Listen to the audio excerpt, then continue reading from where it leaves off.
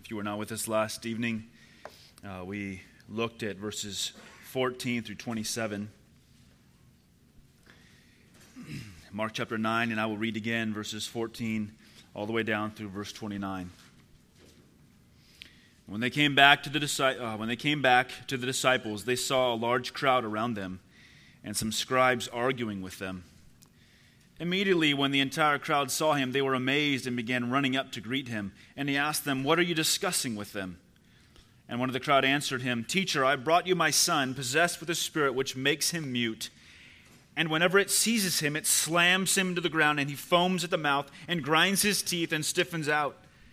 I told your disciples to cast it out, and they could not do it."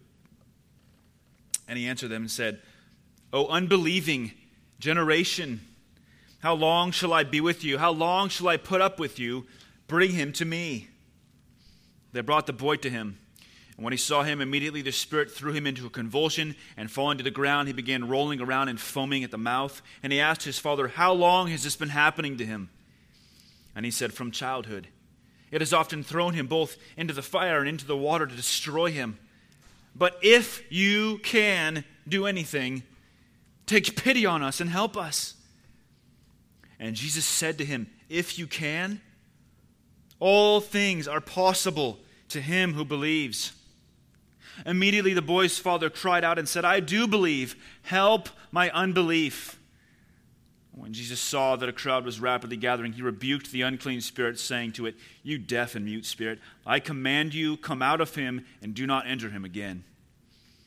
And after crying out and throwing him into terrible convulsions, it came out, and the boy became so much like a corpse that most of them said, "He's dead." But Jesus took him by the hand and raised him, and he got up. And when he came into the house, his disciples began questioning him privately, "Why could we not drive it out?" And he said to them, "This kind cannot come out by anything but prayer." Maybe you noticed last evening that we did not study verses 28 and 29, and that was intentional. Because this morning we're going to devote our time to these two verses. We remember that this is a story about unbelief, unfaithfulness. And we saw that this man was plagued by unbelief as he suffered year after year the crushing weight of his son's condition. And in the midst of his unbelief, as he brings his son to Christ, and as Christ is standing before him, he says to him, "If you can." He says, "If," to the Savior, the Sovereign. Well, this morning, we need to look at the unbelief of somebody else. There are two parts to this story, the unbelief of this man, and as we will see this morning, the unbelief of the disciples.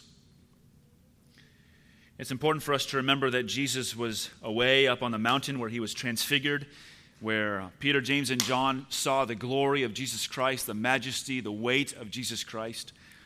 But the other disciples, the other 9, had been left down at the mountain, and they are having this argument with the Pharisees, or the scribes, who are now attacking them in their character because of their inability.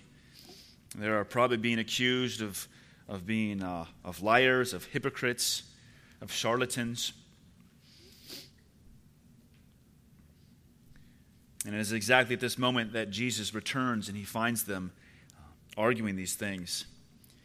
Look again at the problem and how powerful this spirit was in verse 22. It has often thrown him both into the fire and into the water to destroy him. And we saw that the goal of this demon was to destroy this child. It was interesting. I appreciated this last night. Maria came up and she asked me, why did the demon want to destroy him? And I think the biblical answer is that is the very nature of Satan. He came to steal and to kill and to destroy. There is nothing in him that desires to take anything of good and of value and to make it and to use it the way it ought to be used. We were one time up into the north in the country, in the Czech Republic, outside of a city called Děčín, a beautiful place, and a beautiful village. And we came upon this building that was just in shatters. It was just shattered. It was just ruined. And the people told us that a few years ago, this had been a brand new, basically, apartment complex. Beautiful place. And had been built by the government. It had been built by the government for a group of people, and they were given this building scot-free. Able to live there, no rent, no utilities. All they had to do was live there and to take care of it. And in a couple years, they completely destroyed the thing. All the windows were totally broken. The facade, how can you destroy a facade? The facade was just flaking off of the walls. The yard was just destroyed. There was no yard left. The trees had just been chopped down. These people just destroyed the place. Here's the nature of Satan. He is indwelling. He has a place to live. And yet his desire is to destroy his dwelling, his abode. He wants to destroy this boy. It throws him to the ground. It wants to crush him. Throws him into the water. It wants to drown him. Throws him into the fire. It wants to burn him. And the Greek verb, as we talked about last night, just describes this demon just seeking to pulverize this boy. And in this fight, the boy begins to foam at the mouth. There's a fight between the boy and the demon. He's describing what happens. And finally, the disciples, at the beginning walk in, and this man, after wrestling with the son and these demons for all of these years, has before him someone who can help him. 9 men whose fame has gone out throughout all the country. 9 men who have become famous for healing, casting out demons, even raising the dead. And they failed. I told your disciples to cast it out, and they could not do it. They could not. They could not manage it. They could not handle it. And again, the reason that this is somewhat shocking for the disciples is that they had been doing these things. I think you're already in this text, maybe Mark 3, 14 through 15. Jesus appointed 12 so that they would be with him and that he could send them out to preach and to have authority to cast out demons. And then in chapter 6, verse 7 and verse 13, it says, he summoned the 12 and began to send them out in pairs and gave them authority over unclean spirits. And they were casting out many demons and were anointing with oil many sick people and healing them. So the disciples should be in their element. This is something that they should be able to handle. They have power, they have the authority, they have the ability, they have the willingness. But now they've come into a situation and the power is just not working. The batteries are dry. And the question is, why could they not handle it? Why did they fail? This is the same question that the disciples were asking. In verse 28, after this whole event, they come back to the house. His disciples begin questioning him privately. Why could we not drive it out? They're puzzled. This one defeated him. And Jesus explains to them why in verse 29. He said to them, this kind cannot come out by anything but prayer. Prayer was the key. Prayer was the solution. And essentially, he says that the reason that they failed in their attempt to cast it out was that they failed to pray. And so this morning, my desire is that we would be taught about prayer. I understand that most messages on prayer make us feel guilty.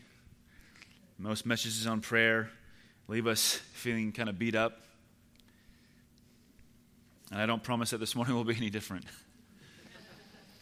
Because the real problem that Jesus is getting at is the reason that we're so unfaithful in prayer is because we're so unbelieving. We're so weak in prayer because we're so confident in ourselves. We're so confident in our abilities. We're so confident in our giftedness. We're so confident in our intellect. And everything, saints, you guys, Cornerstone is how many doctors are here? Harvard grad, Princeton grads, TMS grads, doctors and lawyers, and there's so much intelligence and ability in this room. And yet, that's what so often becomes our downfall. That we're so capable. And yet, when we look back on our lives, we begin to see so much failure. What went wrong? I think one of the reasons is here this morning, that our unbelief is manifested in our failure to pray. So look at this small verse. Jesus says, this kind cannot come out by anything but prayer. And so from this story, point number one, from this story this morning, we learned that prayer is essential. Prayer is essential. He says it's so plain and so simple. They failed in power because they failed to pray. We've done this so many times. I've done this with my eyes closed. And yet they failed. This story is about unbelief. The father was unbelieving, and the disciples, as we see, were actually unbelieving. Their unbelief maybe was not as active as this man's unbelief. He literally, before Christ, he doubted the power of Christ. He says to Christ, if you can. It was not subtle. But there's a subtleness to the unbelief of the disciples. It is a more passive approach. They failed to pray. They trusted in themselves. They relied on their own ability and assumed that they were able to handle this problem without the Lord. And when Jesus says that this kind cannot come out by anything but prayer, I don't think that he's implying that there are demons that they could handle without the power of God. The only reason that they had ever cast out any demon was because they had been given power and authority from God. Now just think about it this morning.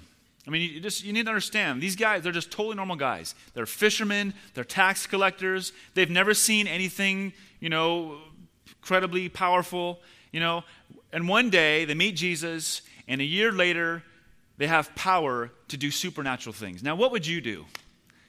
How would you respond if you could walk down the streets of Ontario and cast out demons? Man, it would be crazy. You wouldn't sleep for days. You would travel everywhere. You would go everywhere. You would cast out as many demons as you can. You would heal as many people as you can. You would be thrilled and floored that you had such power. And you would be mindful that this power is not my own. People would be asking you, Where did you get this power? And you would say, it's Christ. Let me explain to you who I am. I'm nothing. I want to share the gospel with you. I want to show you the source of this power, this ability. It's not in me. You would give all the glory to Jesus Christ.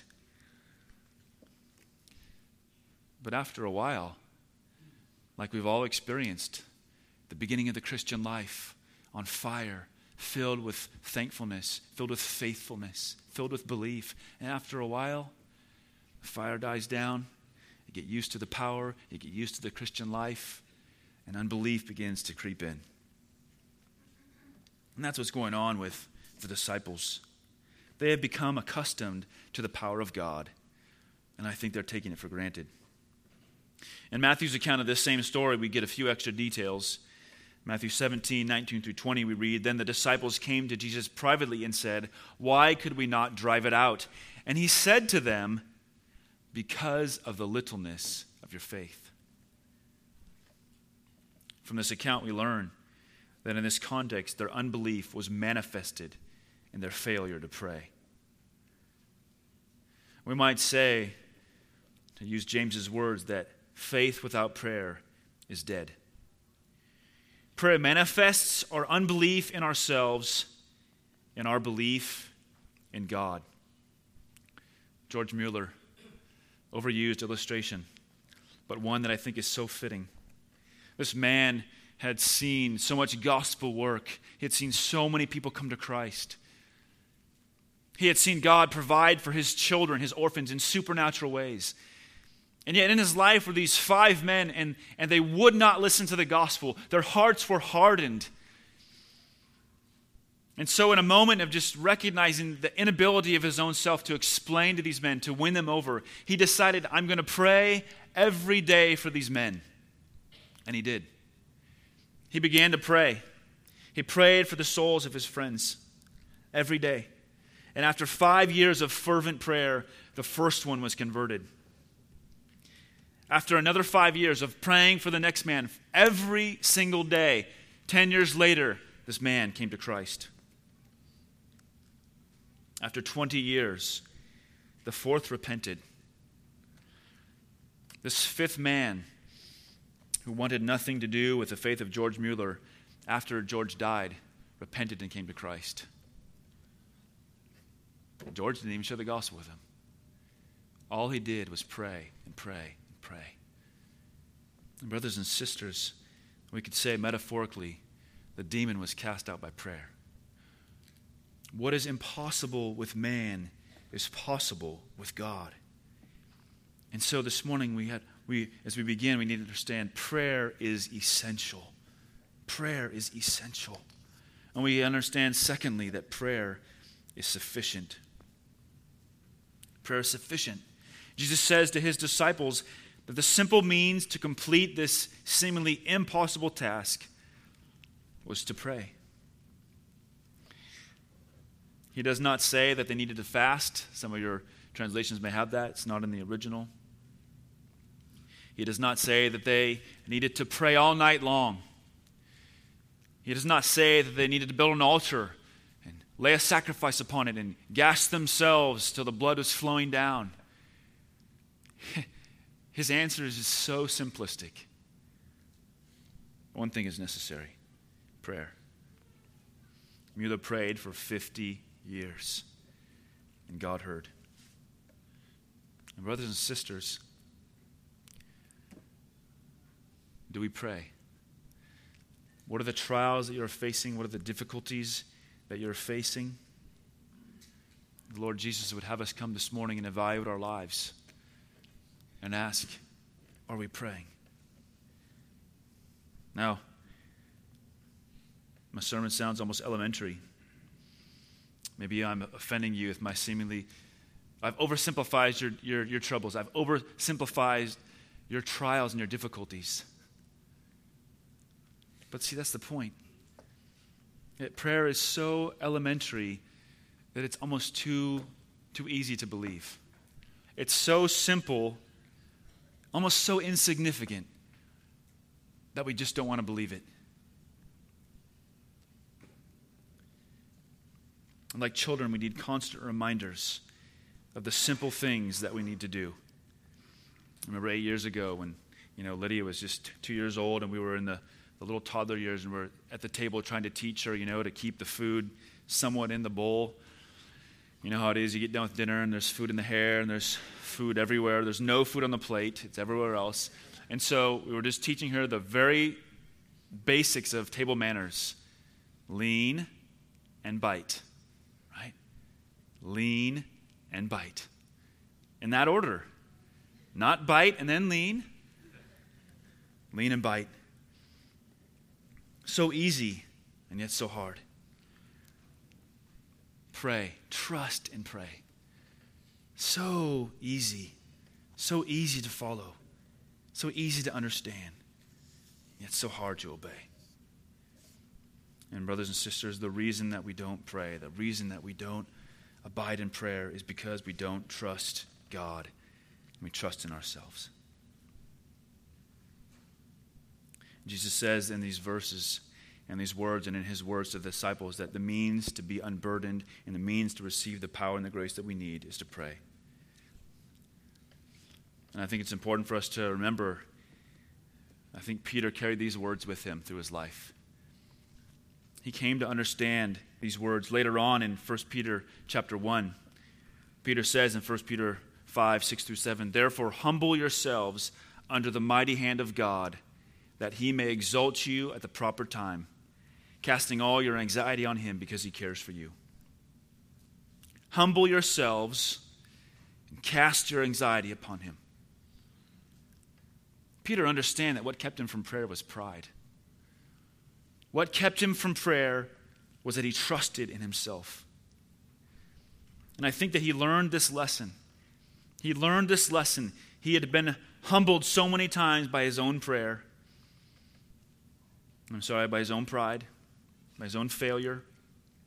And now he's become a man of prayer.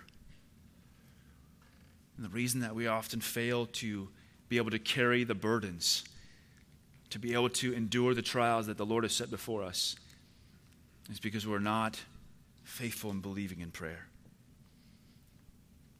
And Paul says in Philippians 4:6, be anxious for nothing, but in everything, by means of prayer and supplication with thanksgiving, let your requests be made known to God.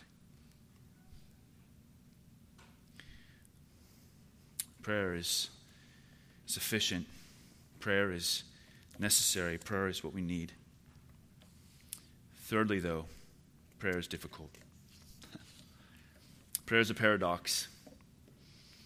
It is so easy to do. Even a child can do it. You don't need to be a Speaker of the House or a lawyer. You don't need to be a preacher or a pastor. You don't have to get out of the car. You don't have to get out of bed. Prayer is so easy. It is, out of all the things in the Christian life, it is probably the most basic thing that we could do. And yet it is also, at the same time, one of the most difficult. I just want to remind you of what Jesus tells us in Matthew 26, 36 through 41. Then Jesus came with them to a place called Gethsemane and said to his disciples, sit here while I go over there and pray. And he took with him Peter and the two sons of Zebedee, and he began to be grieved and distressed. Then he said to them, my soul is grieved, deeply grieved, to the point of death. Remain here and keep watch with me. And he went a little beyond them and fell on his face and prayed, saying, my Father, if it is possible, let this cup pass from me, yet not as I will, but as you will. And he came to the disciples and found them sleeping and said to Peter, so you men could not keep watch with me for 1 hour? Keep watching and praying that you may not enter into temptation. The spirit is willing, the flesh is weak. Brothers and sisters, from Mark 9 and from this text, we see that prayer is difficult. It is hard to pray. 1 hour, 60 minutes of being focused and faithful in prayer, and they couldn't manage it. I mean, how often have we sat down in front of the TV or we sat down in front of Facebook, and after an hour or 2 hours, we're like, oh my goodness, I just wasted like this much time, whatever. But we start off in prayer, and we're like, looking at the watch, 10 minutes. Feels like 3 hours. Why? The flesh is weak. I know we're willing. That's why you're there. That's why you're in your room. That's why you're on your knees. But Christ knows that prayer is difficult. And that's why he says to the disciples to keep watch. To keep watch, it was the command given to the night watchman. It was his job to stand on the rampart, to stand on the castle walls, and to keep watch. And if an enemy's coming, he yells it out. Here comes the enemy. Here comes the Romans. And Jesus says to his disciples, you keep watch. If that man on his watch fell asleep, what happened to him? They killed him. He would be put to death. In more lenient cases, he would be whipped and filleted, because his falling asleep could result in the destruction of the entire city.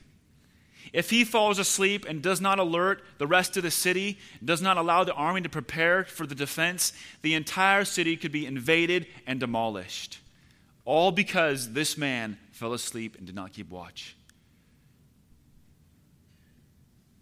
Christ says, keep watch. He understands it's hard to pray. He understands we fall asleep in prayer. How many times have we failed to pray because we know it's so hard to work? It's so hard to be faithful. It's so hard to stay alert. And Jesus understands that. And I think it's important, I'm a missionary. If I'm not a man of prayer, I'm just utterly disqualified. And I'll be honest with you, I do pray. I do pray. And I fall asleep. I fail. There's times I give up, I give in. And I think that praying it's learning, it's a process. You have to fight hard to learn to pray. Can I just share with you just a few things that I have learned and a few things that I've implemented into my own Christian life over the years just to try to be alert? The first thing that I've sought to do personally is to fix a time for prayer. If we treat prayer as an appendix, if we treat prayer as something that we'll just do when we have time, we will not pray. And so one of the first things that we need to do as we're seeking to learn to keep watch and to practice belief is that we need to simply set a time to say, I'm going to pray. We know when we're going to eat breakfast. We know when we're going to eat lunch. We have a schedule for so many things, but we must schedule time in prayer. If it means that you need to get up earlier, then you need to get up earlier. But if you're going to do that, it means you need to go to bed earlier. I think you understand with me that it is just as hard to go to bed early as it is to get up early. Isn't it? But so often the reason that we can't get up early is because we haven't gone to bed early. We know that, as we say, for church on Sunday mornings, Sunday morning, when does Sunday morning begin? Saturday night. Brothers and sisters, you know when Monday morning begins? Sunday night. If you're going to get up and spend time with the Lord before work, and some of you guys got to get up early, talking to R.E., man, that guy, he lives in Alaska. It's like light all the time. He gets up, or I should say dark all the time. I don't know what I'm saying. He gets up early. Look, some of you guys, you got to drive 2 hours. If you're going to get up and spend time with the Lord in prayer, you're going to have to get to bed early. You're going to have to buffet your bodies. You're going to have to make them your slaves. Apply this principle. Buffet yourself. Fix a time to pray. If it means on your lunch break, going out into the car, sitting in the car, turning it on, letting the AC go. Sit in your car for 15 minutes to pray. Fix a time to pray. And make that your time and guard it and watch it. Another important thing I think to do is not simply saying that you're going to pray and not just simply sitting there, but another principle that's helped me is to pray out loud. To pray out loud. I find it far easier to pray out loud. In fact, I find it far more difficult to fall asleep when I'm praying out loud. Just think about it. When you're in a conversation with someone, what are you doing? You're speaking. You don't just sit there and have nonverbal communication and say, that was a sweet meeting. You sit there and you're talking and you're communicating. And I know it's silly, but I think there's a principle there. When we talk to God, when you're just quiet in your mind, what's coming in? There's 10 billion things that are seeking to vie for your attention. So many things at work, so many difficulties, so many trials. And so you sit down to pray, and 10 minutes go by, and you're like, I haven't said a word to the Lord. But if you're praying out loud, it's so much more difficult to be distracted. And so pray out loud. Find a room. I know, again, this is difficult, but find a room.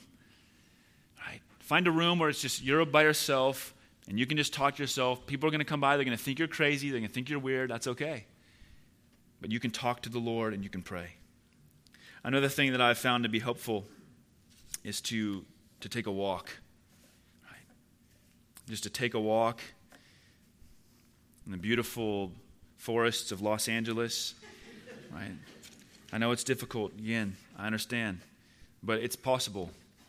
Right? I had a circuit in Downey.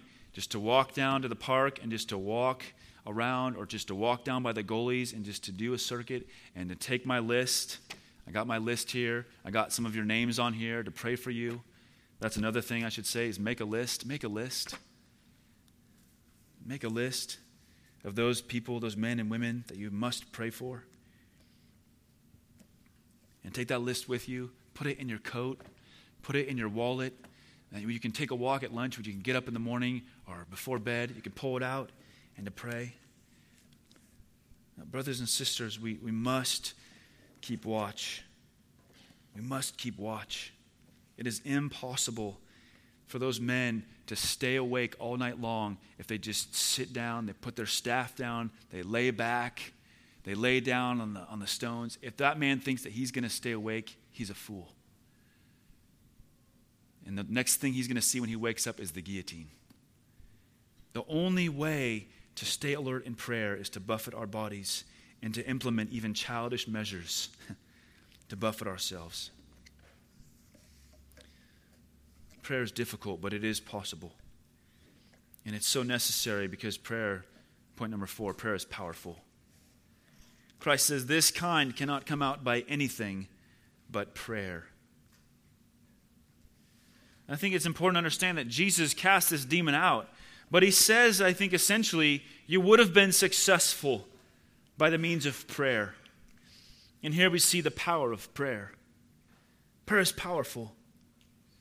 King David said in Psalm 116, I love the Lord because he hears my voice and my supplications. Because he has inclined his ear to me. Therefore I shall call upon him as long as I live. God heard him. God delivered him. God answered him. God loved this man.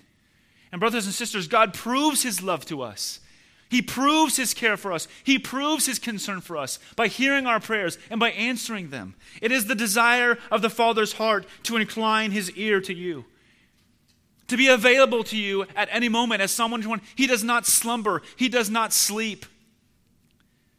He is constantly keeping watch over your souls. And his ear and his heart is available at every time. If you had the opportunity to implore the President of the United States, to ask him anything that you wanted, how long would you wait? If your son was on death row and all you needed to do was to beseech the President and he would grant you pardon, how long would you wait?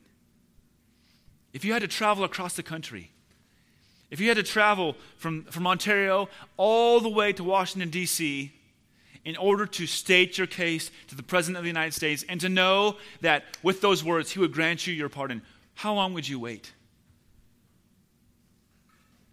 Brothers and sisters, nothing would stop you. Nothing would get in your way. If you had no money, you would charge that credit card and you would buy as much gas as necessary. You would stay in as many hotels as necessary to get over there and to get your petitions answered. Brothers and sisters, you need to do nothing before God. You need to travel nowhere. You need to stand where you are and deliver your heart to the Father, and he will hear you. His heart is inclined to you.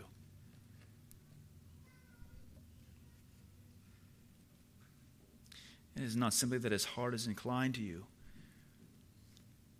but that even his ability and disposition is there for you. One of the things that I find myself so often doing in my Christian life is talking about my problems to so many people. How many times have I spent just minutes and hours talking with this other person, sharing my difficulties with them, or other people just talking with me, sharing their difficulties with me. And brothers and sisters, those things, that's good. We need to share. We need to have fellowship. But in the end, I can do nothing. I can do nothing to help people. And people so often can do nothing to help me. And yet, we're so slow to go to the Father who has the ability and the desire.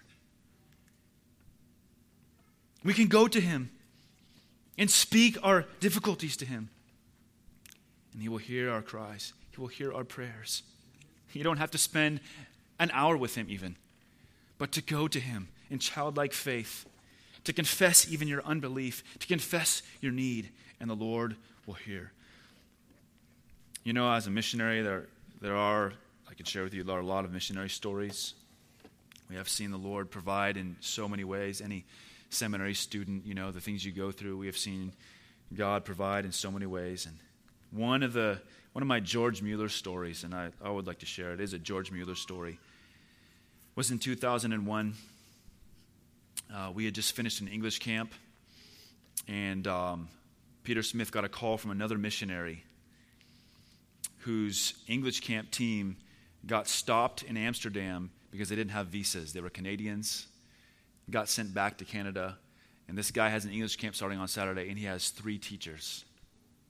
He calls up Peter and says, look, you guys just finished your camp. Can you send your people over to do our camp? He says, sure. We got on the train. We drive over, or take the train over. The problem is that we had to go back to the States with our plane tickets were scheduled. We only had 3 days at the camp. So we did our 3 days.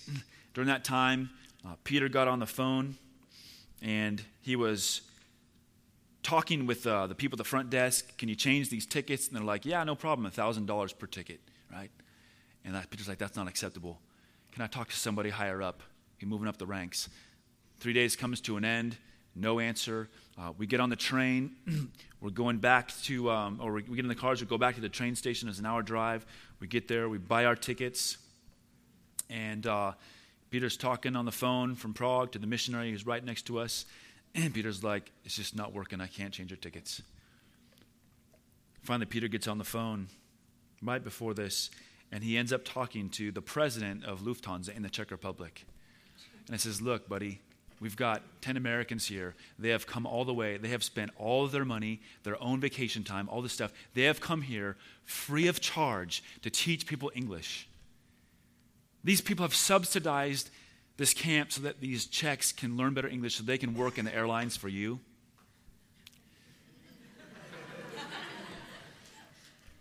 Can you change their tickets? And the guy said, sure. Like that. Change the tickets. We're standing on the platform waiting for the train. Peter calls and says, don't get on the train. We got back in the cars, went back to the English camp. Everybody's crying. Great story. Right? Peter didn't just stand there for 8 hours talking to the lady at the counter who's just saying, I can't do it, I can't do it, I can't do it. But he went to the source. He went to the president. He went to the big cheese, and he got what he needed. We can go to Christ. We can go to the boss. We can go to him who has all sovereign power. They're standing there before this demon. We can't do it. What's wrong? First guy tries it, can't do it. Second guy tries it. 9 guys, all failures. What's the problem? Everyone's talking to the demon. Everyone's talking to the guy. Everyone's like, what's the problem? What does it do? What is the symptoms? Like, what do you think we should do? What do you think we should do? No one's gone to God.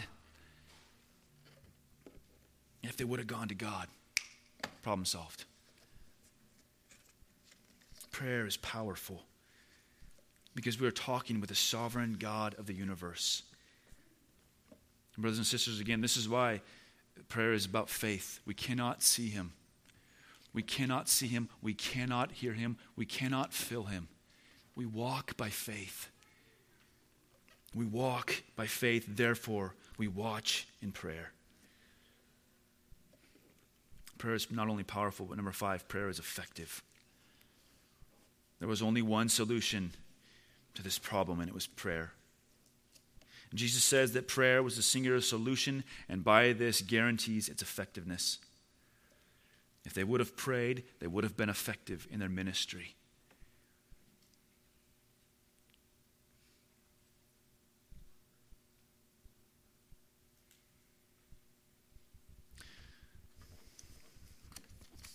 I'm wrestling with this illustration, but I will share it. It's dangerous to use yourself as an illustration, so it's not an illustration so much about myself. But when we got to the church there, it was hanging on. The Smiths had been so faithful. They had faced so much hardship. They had labored so hard for 13 years. And when the Lord called them back, we stepped into the church, and we knew hardly any Czech. We're stepping in there and preaching every Sunday in English. Daniel's translating, and then a year and a half later, the church just gets totally gutted. As by the grace of God, people that shouldn't have been there were leaving, and there were days when there was like 2 people in the church. And we're just not making much headway. We're struggling with the language. It's discouraging at times. And we just began to pray. Even as a church, we began to gather every Sunday to pray. And I showed you the picture of Milan, the big man with the beard. His wife was so vile, so evil.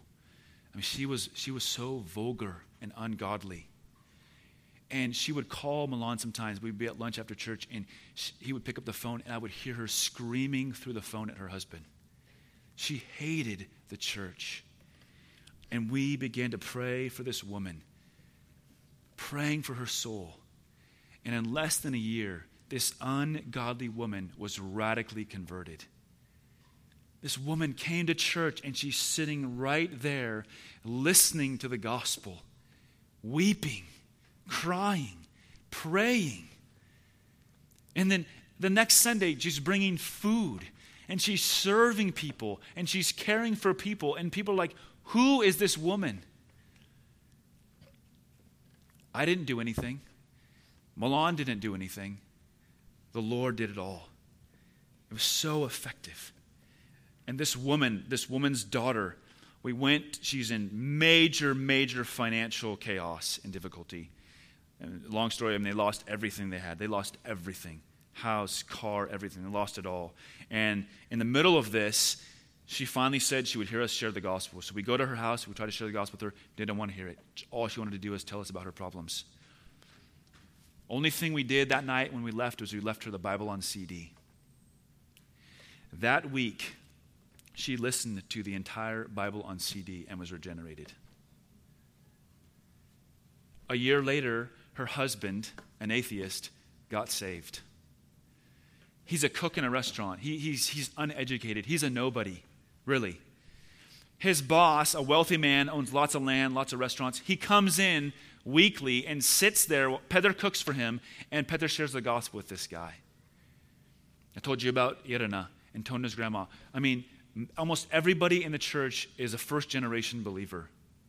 Our church is made up of people who, they're not from Christian families. They didn't know Christ. They didn't know the gospel. They weren't raised in church. They were atheists. And God has saved them.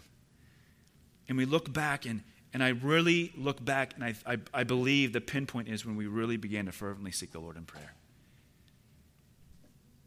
It was barely viable. It was like, is this going to work?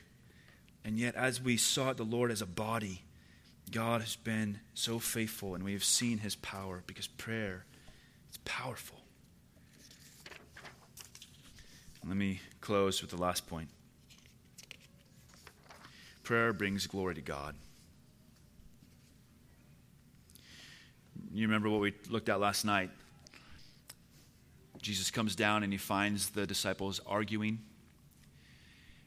And the argument was over the fact that they could not cast out the demon, and the scribes began to use this as an argument against them, that they were frauds, they were fakes. And that as disciples, they reflected the hypocrisy of their master. And brothers and sisters, what happened because of their failure to pray is that God was not glorified. God was not honored.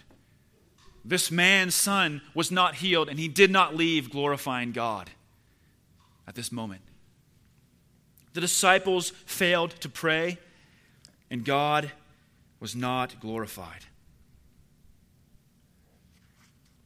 But brothers and sisters, the heart of prayer is that God would be glorified. If we truly desire God to be glorified, we will pray. In fact, we could say that. To the extent that we truly desire to see God honored and glorified is to the extent that we're in prayer.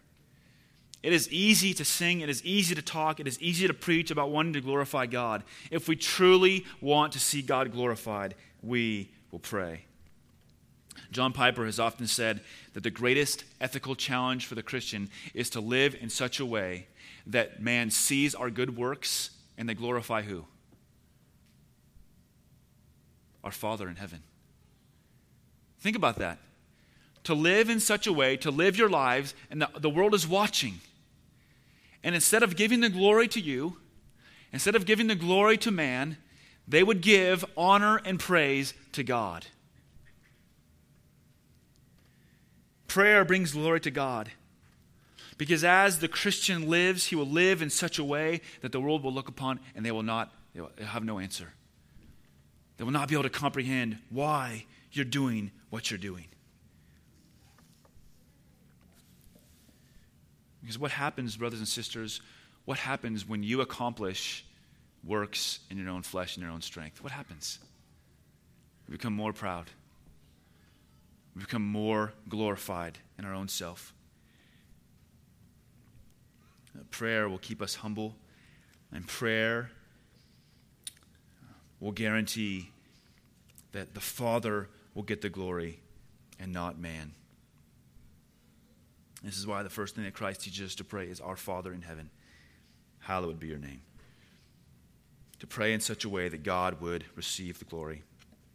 John Eliot was an Englishman. He sailed to America in 1631. And there in Boston, at the age of 27, he became a pastor of a growing church. A faithful man of God, faithful preacher. Congregation is growing. And every Sunday as he preached, he saw the congregation growing. He saw more and more people, more English people coming and people getting saved, the church growing. Puritans are coming over. And then after Sunday, he would walk home and he would ride his horse home and he would go by and he would see the Indians. Living in, some of them in squalor and poverty, animists, no Christ, no God, godless, damned, under the wrath of God. And then the following Sunday, he'd go back to his church, and finally he just couldn't take it anymore. As he sits there with all these people who are saved and loving Jesus, and all these Indians who are lost and damned. And he just began to pray for them, and to pray for them, and to pray for them, to pray that God would raise up someone to send. Well, God never raised up anyone to send. So he went himself. At the age of 40, he resigned from his pastorate after almost 15 years. He resigned from the pastorate and moved out to live with the Indians. 40 years old, to learn another language is not a good idea. It's hard enough to learn a Czech language at age 30. He moved into a language, there's no literature, there's no alphabet. He spent the first years there, that's all he did, was listening. He followed them everywhere, listened to everything they said. He wrote an alphabet down, and then for 2 years, he spent 2 years translating the entire Bible. He translated the whole Bible in a matter of a couple years into this Indian language. After years of language study, after years of translation, he took the Bible up and he began to preach to the Indians. He is the only person in this Algonquin tribe, hundreds of them, the only one who knows Jesus Christ. There's no one else, no one to translate, no one to preach, no one to minister. He's the only one. And so he begins to preach. And all he did was preach and pray. He would preach and he would go back to his tent and he would pray. For years. And then after years of doing that, an Indian got saved. And another one. And another one. And another one. This man, John Eliot, did that for 45 years. By himself. Nobody's writing biographies on him. No one's inviting him to big conferences. He was not important. Hardly anyone knew what he was doing. And for 40 years, 45 years of preaching and praying, at the end of those years, when he was 84 years old, there were tribes filled with believing Indians. There were churches that were established throughout this Indian nation. There were raised up Indian preachers. This man gave his life for the gospel. And in the end, God received the glory. God did a massive work amongst these Indians. And instead of living for their fake gods, they were worshiping the Savior and living for Christ and preaching Christ. And God received all the glory, to the fact that I would share this story this morning, and God will receive the glory. Brothers and sisters, at the end of the long line, at the end of long watch, at the end of a long life, you and I, we're going to be gone. We're a vapor. My life here, my ministry in the Czech Republic is a vapor. John's life, John's ministry here, your life, your existence, it's a vapor. No one is going to remember us. But so much is dependent upon what we do. So much is at stake with what we do with our lives. So much is at stake around us. The souls of men and women, they do not know Jesus Christ. And they will not come to him by any other means but the gospel and prayer. But the gospel and prayer will guarantee that in the end, God will receive the glory. So my question is elementary. Are you devoted to prayer? Do you pray? Do you walk in belief with God? Do you walk in dependence in prayer? Because prayer is about belief.